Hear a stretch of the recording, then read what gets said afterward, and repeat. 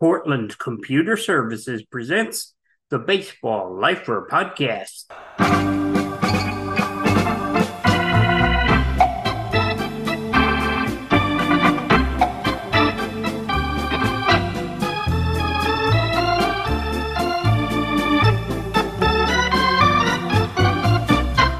Well, hi there. Don Wardlow here, your Baseball Lifer. Hope everybody had a happy Thanksgiving. And we're recording this on Black Friday, the 24th of November. And we're going to do something different today. We'll have a guest later in the show. Bob Gonzalez is his name. The book is A Flicker in the Water. And before we get to Bob and his story and his book, we're going to talk about a group of men, one of whom is going to be enshrined in Cooperstown. They are the nominees for the Ford Frick Award. That's the award for excellence in baseball broadcasting. And the guys who have been on the ballot for this year, and may I add, the ballots which will be chosen for the next 2 years, 2025 and 2026, will all be local and national broadcasters who have worked in our own time. It won't be until 2027 that any of the older broadcasters like Hal Totten or Ty Tyson or Ned Martin will be eligible again. I'm going to go over the 10 men who are on this year's ballot. One of them will be named on December 6th and be enshrined in Cooperstown on July 20th. Along with talking about these 10 men, in a few cases, I'm going to present some highlights from their broadcasting careers. In some cases, those aren't available. But where they were, I brought you something which I will share. So, the first name on the list is the Mets' own Gary Cohen. And Gary went to Columbia University. I was just a few years too late discovering Columbia's radio station, WKCR, to hear Gary on there. But by then, he was already gone, and he joined the Mets. He's been with them for 35 years. Most of that time, he's done TV along with Keith Hernandez. But back in the day, working with Bob Murphy, Gary Cohen did his share of radio for the Mets. Your highlight for Gary Cohen from 1999, the National League Division Series, Game 4, 10th inning, tie game, Mets at Shea against the Arizona Diamondbacks. And the hitter is Todd Pratt. So Ventura, hoping to win the game with one swing, flies out to right on the first pitch of the 10th. And now Todd Pratt will be the batter. Pratt has gone 0 for 4 in this game, 0 for 7 in the series, subbing for the injured Mike Piazza. With Piazza unavailable because of the thumb injury, the Mets have one player left on the bench, and that is Bobby Bonilla. The outfield a couple of strides to right against Pratt. Manti's 1-0, and a high fly ball deep to center field. Back goes Finley, going back. Warning track at the wall, jumping, and it's out of here! It's out of here! Pratt hit it over the fence! Finley jumped and he missed it! The Mets win the ball game! The Mets win the ball game on a home run over the center field fence by Todd Pratt. The Mets have won the series 3-1. Todd Pratt hit it over the center field fence. Finley made a leap. Pratt didn't know. Pratt was standing between first and second. Then he saw Finley downcast, and he knew the ball was over the fence. The Mets win it, and they're mobbing Todd Pratt at home plate. An amazing finish here at Shea. Todd Pratt subbing for the injured Mike Piazza. Homers over the center field fence in the bottom of the 10th inning, and the Mets have won the game 4-3. They've won the series 3-1, and it's bedlam here at Shea as the fireworks fly. Gary Cohen described that play, that walk-off home run. The Mets went on to lose to the Atlanta Braves 4-2 in the league championship series, but they'd be in the World Series the next year, in the year 2000. Now, the next man on the ballot is Joe Buck. Now, everything Joe Buck has done has been on television. He was with Fox for 26 years and spent 17 of those split with the St. Louis Cardinals as well as Fox. But very little, if any, of his material was on radio. And if there is any, I don't have it.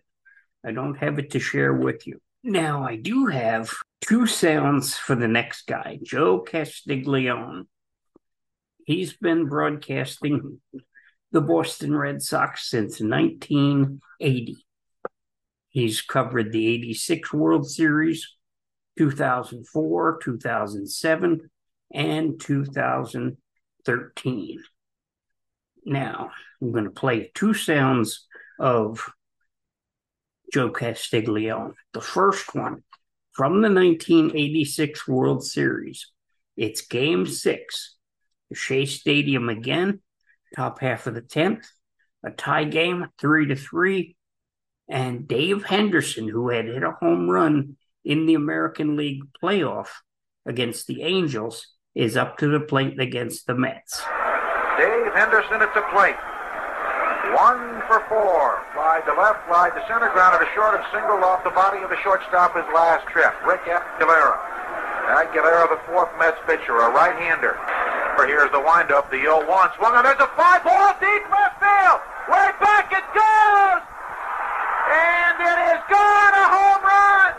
Deja vu! Dave Henderson strikes again. The Red Sox have taken a 4-3 lead on Dave Henderson's home run leading off the 10th. When it went to the bottom half of inning number 10, with the Red Sox ahead 5-3, and ahead in the series 3-2, looking like Boston might win the World Series, Joe Castiglione deferred to his elder, Ken Coleman, who'd been broadcasting Red Sox games forever. And Coleman, in fact, broadcast the moment when Bill Buckner couldn't field a ground ball hit by Mookie Wilson, ending the game with the Mets winning it 6-5, tying the World Series, and ultimately winning the World Series 2 nights later. That's just one of the two Joe Castiglione sounds that I have for you. The second sound we're going to hear from Joe Castiglione happened 17 years later. It happened in 2003. It's Game 7 of the American League Championship Series. Yankee Stadium is the scene set. The game again is tied 5-5. It's the bottom half of inning number 11. And the knuckleballer, Tim Wakefield, for the Red Sox, is facing Aaron Boone of the Yankees. Again, Joe Castiglione has the mic. Aaron Boone batting for the first time tonight. He has been quiet in the series. Boone 2 for 16, 1 RBI. Yankees got it from Cincinnati in mid-season. 5 runs, 11 hits, no errors for the Red Sox. 5 runs, 10 hits, 1 error for the Yankees. Boone against Wakefield.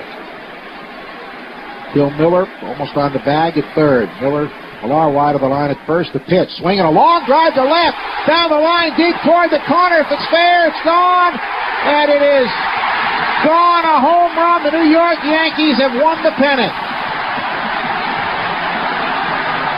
Aaron Boone with a home run on the first pitch that lasted the 11th inning. And the hands of fate have dealt New England baseball fans another very cruel and unbelievable ending. The New York Yankees beat the Red Sox 6-5 on Aaron Boone's home run, deep into the left field seats. Next year, it would be the Red Sox turn in 2004, and Joe Castiglione would call the first of 3 World Series that the Red Sox would win. And now he's on this year's ballot for the Ford C. Frick Award. And one thing I might say is, did you notice the difference in the sound quality between the 1986 World Series with Joe Castiglione and the 2003 American League Championship Series? It's a tremendous difference. The sound is so much better. It's just hard to believe. We're on the Baseball Lifer podcast. Don Wardlow here.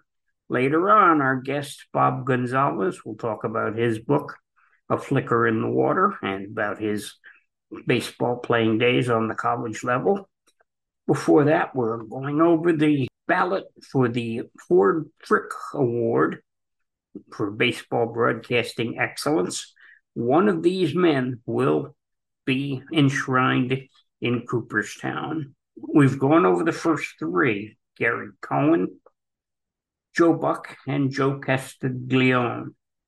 The next one, we don't have anything of his. His name is Jacques Doucette. He's been on the ballot several times. He's never won. He broadcast the Expos for 33 years in French. And then in 2012, he came back for 1 year doing the Toronto Blue Jays games in French. From Jacques Doucette, nothing is available to work with. The next man that I can share some sound is Tom Hamilton, the Indians broadcaster since 1989, and my favorite on this ballot. I would love to see him win. And he's still broadcasting today, and he sounds as terrific now as he did the first time I heard him, which was in 1993.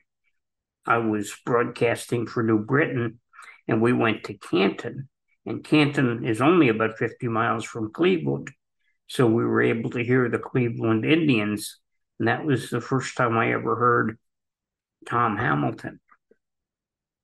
What you're going to hear is a broadcast from June 19th, 2014. The Indians are behind 3-1. It's the bottom of the 10th. They're facing the Angels. The bases are loaded, and Nick Swisher is at home plate. So the last hope for the Indians is Nick Swisher. 3 strikeouts and a flyout. He'll bat left-handed. Bourne at third, Kipnis at second, Santana at first, 2 down, 3-1. The Angels lead it.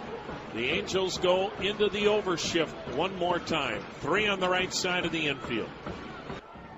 Frieri, with John McDonald playing shortstop as a third baseman, looks around his defense. The other 3 infielders are on the right side. He's 1 strike away from bailing out the Angels here in the 10th. Here it comes. A swing and a long drive. Deep right. This ball. Gone.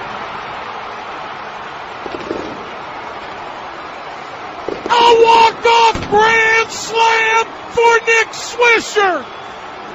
He is about to get mobbed. The first grand slam of the year for the Indians.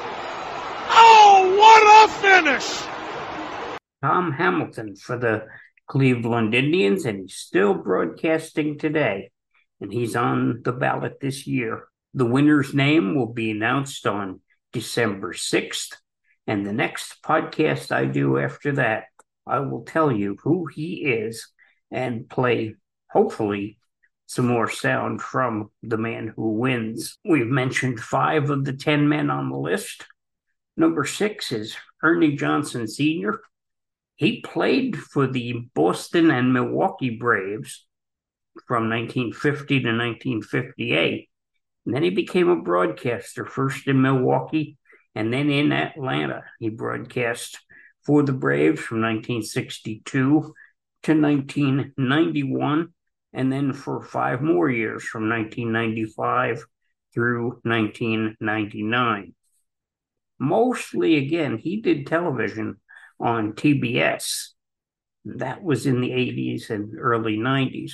But what you're going to hear, Milo Hamilton had called Henry Aaron hitting his 715th home run.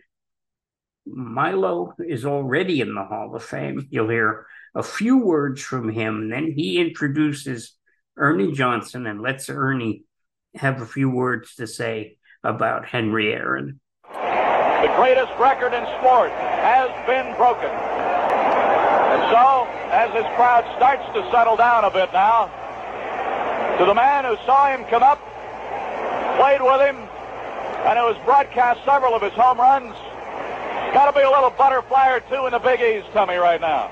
Butterflies and tears in the eyes. This is going to be the greatest moment for anyone to witness in this great game of baseball. It's just tremendous, and to think that here it is, national television, standing room only crowd, and Hank Aaron more or less saying, boys, I'm going to do it tonight. He's done it, and you would think he wouldn't do it tonight, but so many people, I'm sure, feeling the same way. Will he do it? But how can he do it with all this pressure? And he hits it over the left center field wall. It's just the greatest thing that I've ever witnessed. And as I said at the top of the show, I feel so happy for Mr. and Mrs. Herbert Aaron Sr. They have got to be the proudest parents.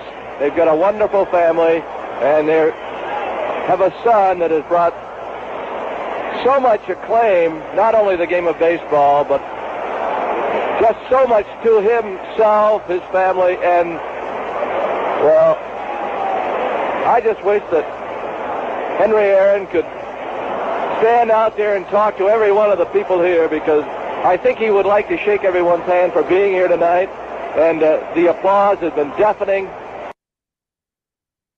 Ernie Johnson of the Atlanta Braves from the days when they were still on 750 WSB, which stood for Welcome South, brother. I only have a highlight for one of the four who are still left on the ballot, and then that is Ken Korach. And Ken has been in baseball broadcasting for 32 years, 4 with the White Sox and 28 with the Oakland A's. The last 18 of those, he was their number one announcer, and he's still doing it today. What you're about to hear is from May 9th, 2010, and it's the end of Dallas Braden pitching a perfect game for the Oakland A's. Ken Korach is at the mic. 2 outs, 9th inning, and Braden is 1 out away. Kapler coming up, and Kapler gave Braden the best battle this afternoon by far. And the 2-1 pitch is outside, a close pitch, a fastball. Now it's 3-1. 3 balls and 1 strike to Gabe Kapler. 2 out, nobody on, 9th inning. Bartlett's on deck, and Braden turns. He throws, and it's swung on a ground ball to short. Taken there, Pennington's got it. He throws a perfect game. Dallas Braden has thrown a perfect game.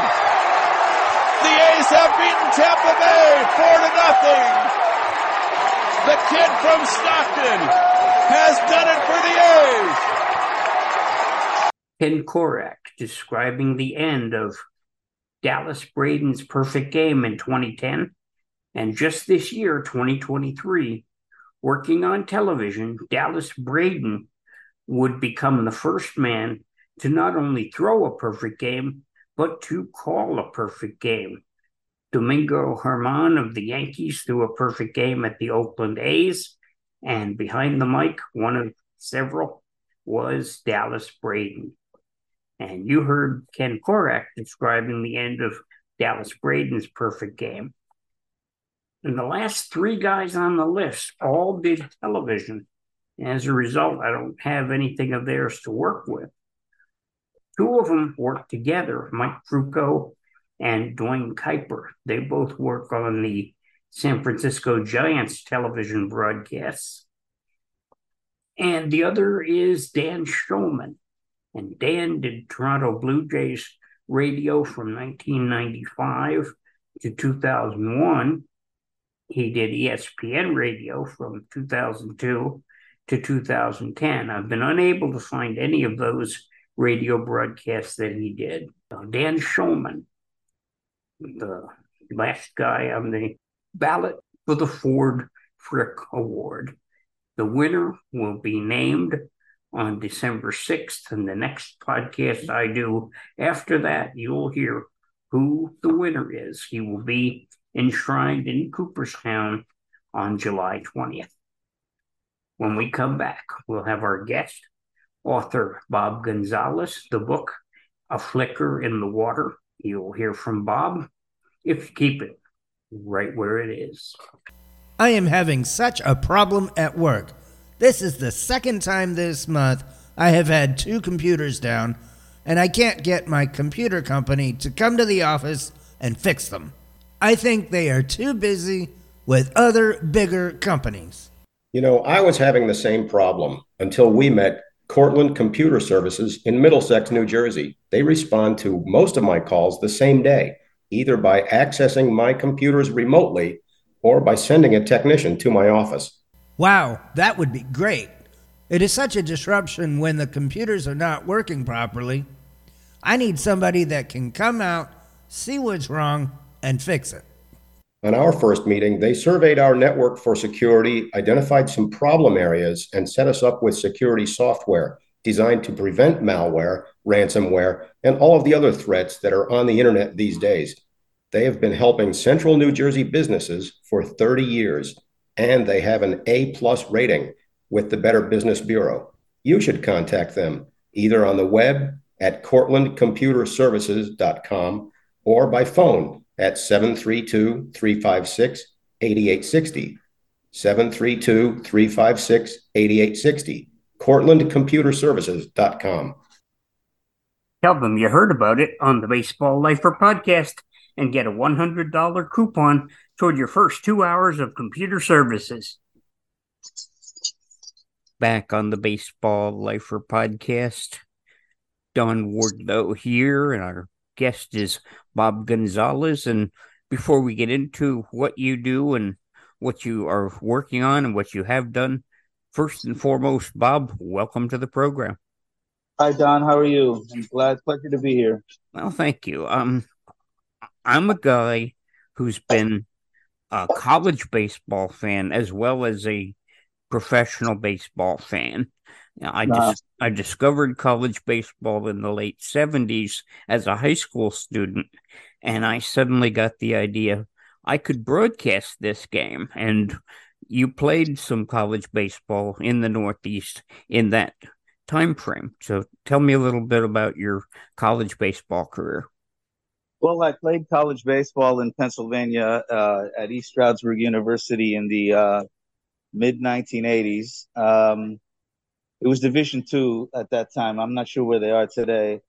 But one of the biggest things that surprised me was how the talent level increased so much from high school to college ball. It was incredible.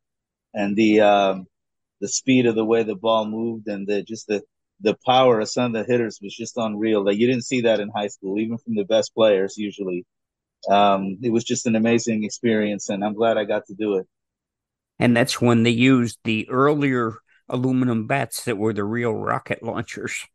Yeah, they used aluminum bats back then. I don't know if they still do that, and maybe you might know, but yeah, we used aluminum bats, and they used to really launch the ball, that's for sure. And that's where I learned to broadcast baseball at college at Glassboro State, which is now Rowan University. We had one Division II game on our schedule every year. We would face Westchester, which was coached by Neil Serpico, who was a legend at that time.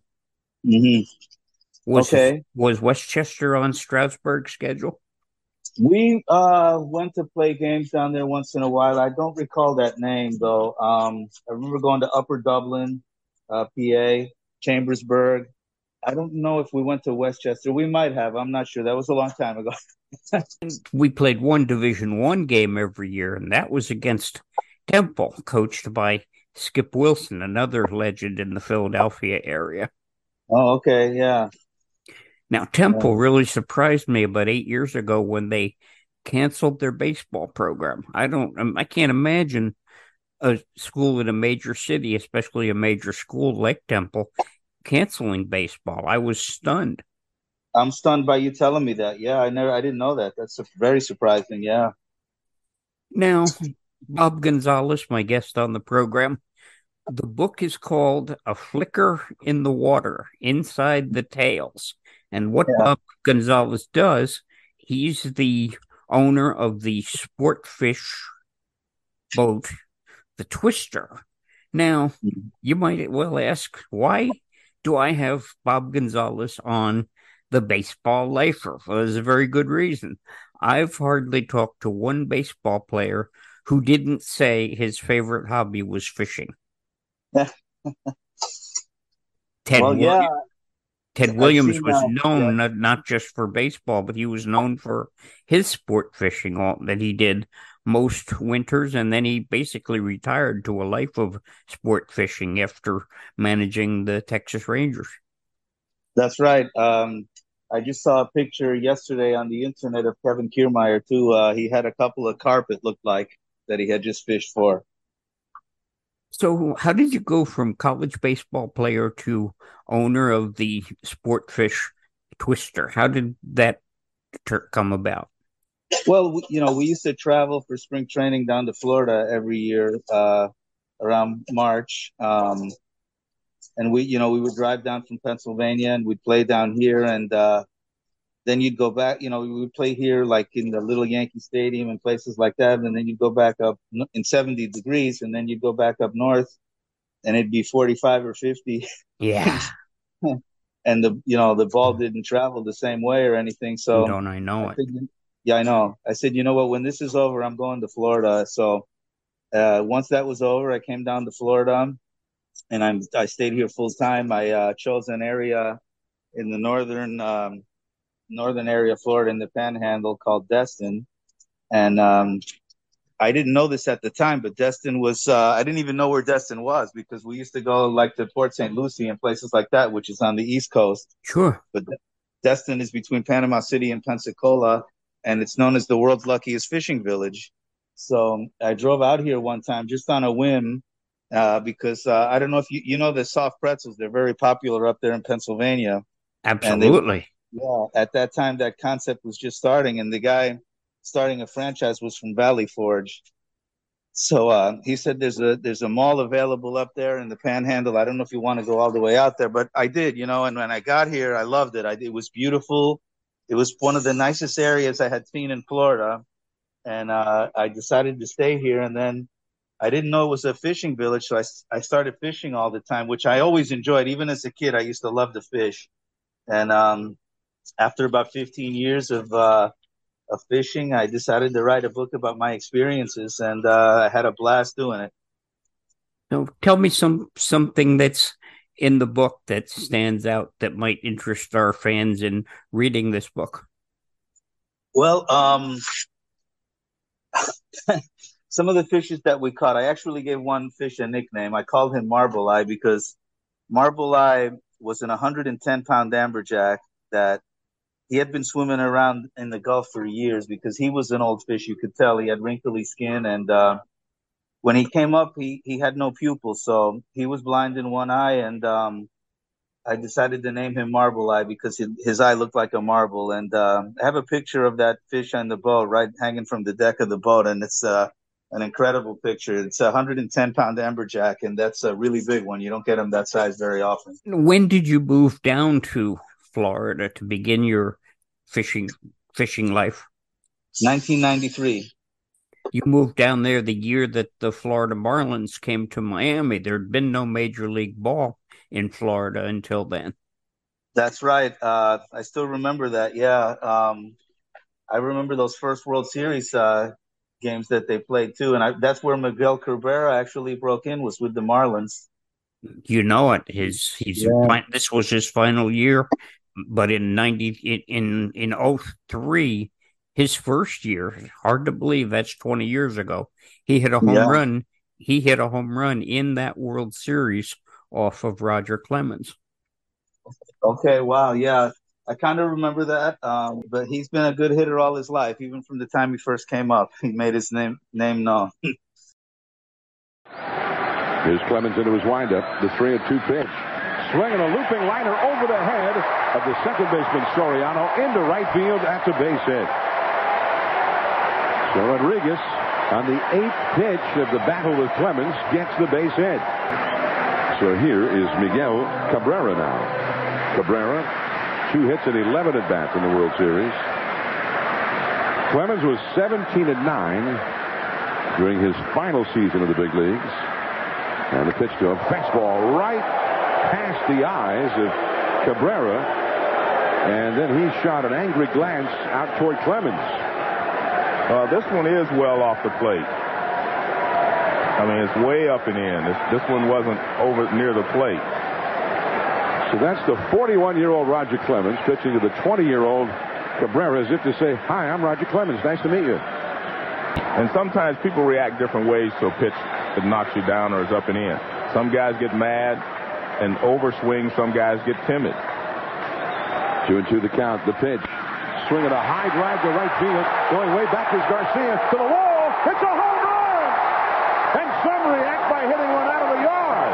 The 20-year-old Miguel Cabrera in his first at-bat against the 41-year-old future Hall of Famer takes him deep to the opposite field. A 2-run homer for Cabrera. And the Marlins lead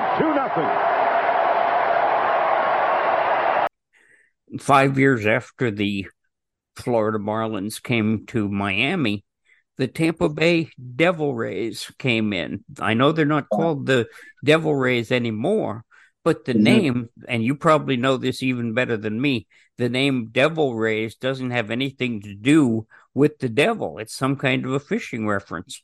It's a ray. There's an actual ray, Mobula Rays, they call them. They're actually called Devil Rays as well. I became a Rays fan when I moved down here. Joe Madden, who used to manage the Rays, was from Hazleton, Pennsylvania, which was only like a half an hour drive from where I grew up.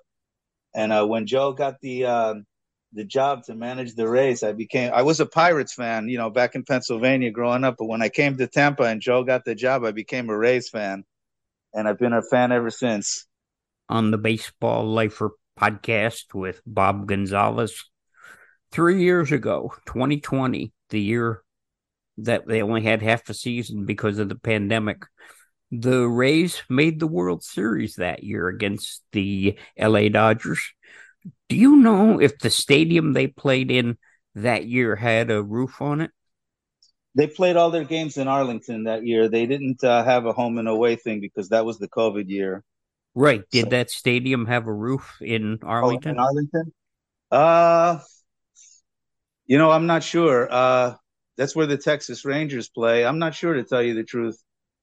That's a good question. Since then, they've opened a different stadium, and the one they play in now absolutely has a roof on it.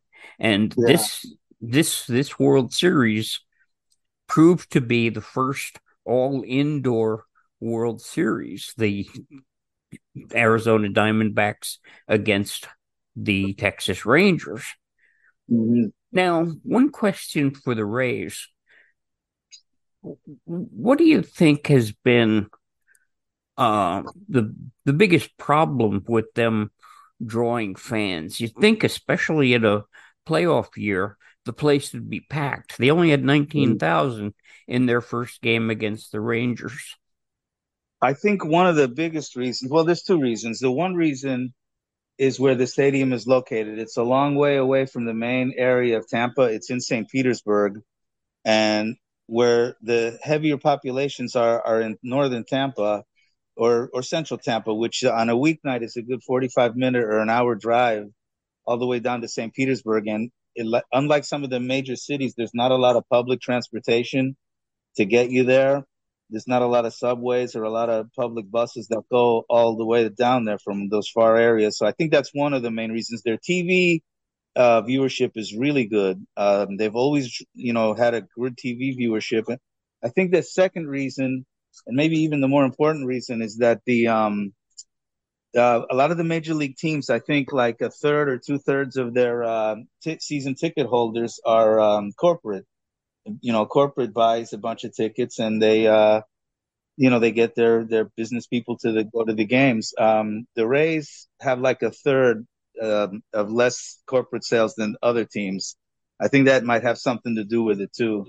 But I do know who goes there a lot is Dick Vitale. He's a big promoter of the Rays, and Dickie V's always seen at those games. Yeah, talk about a famous voice. He's certainly got one.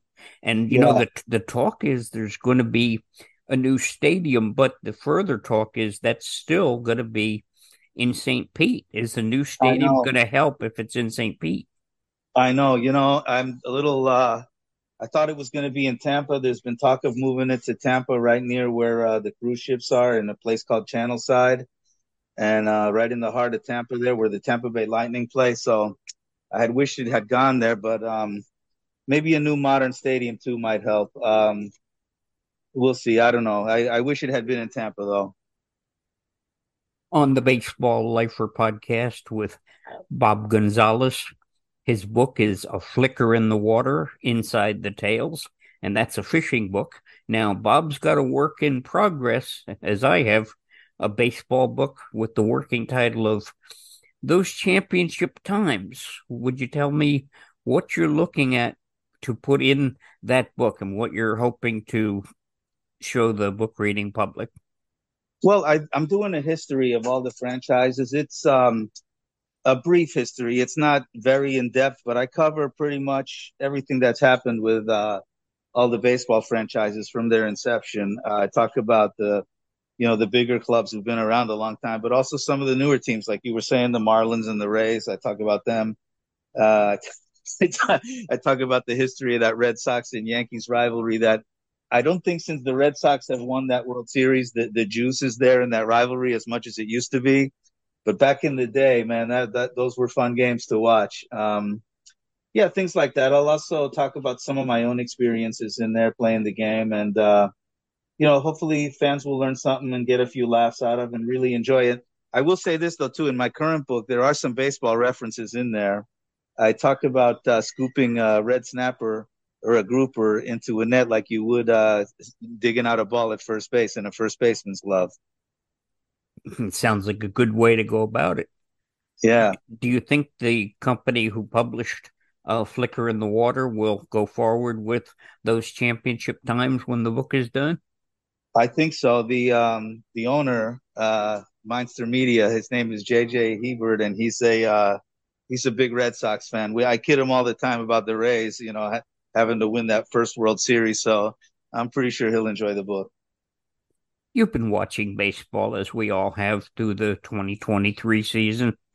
What do you think about the changes that have come? Do you think that they have improved the game as it is on TV or in person over the baseball we were watching, say, for the last 10 years?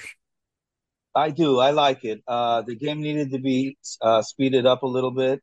One thing that I don't like, though, and I guess I'm against the tide on this, is I still like to see the pitcher back.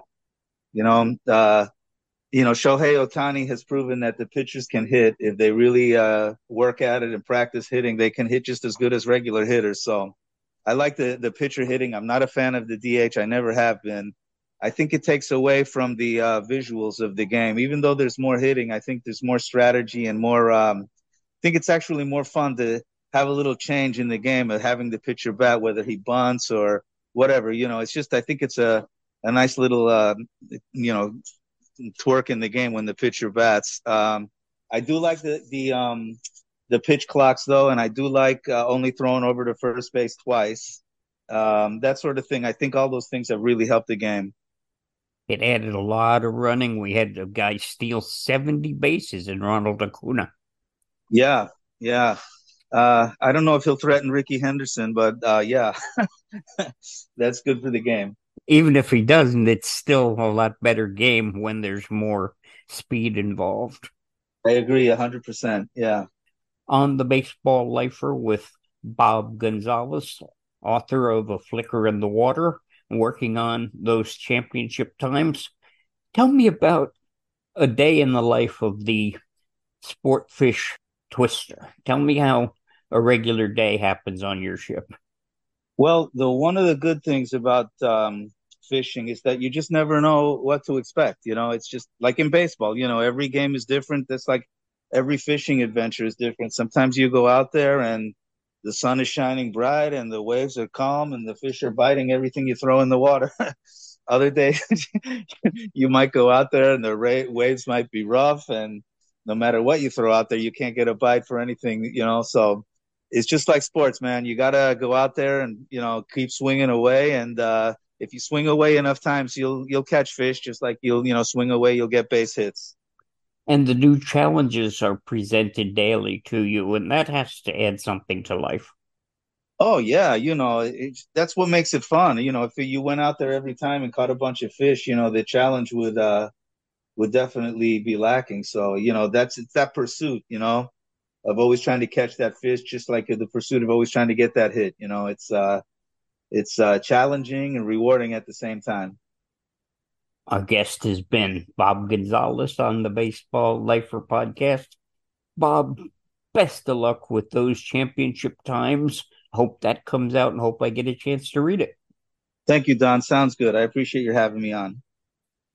Back with a word about next week's show in just a minute, if you keep it right where you got it.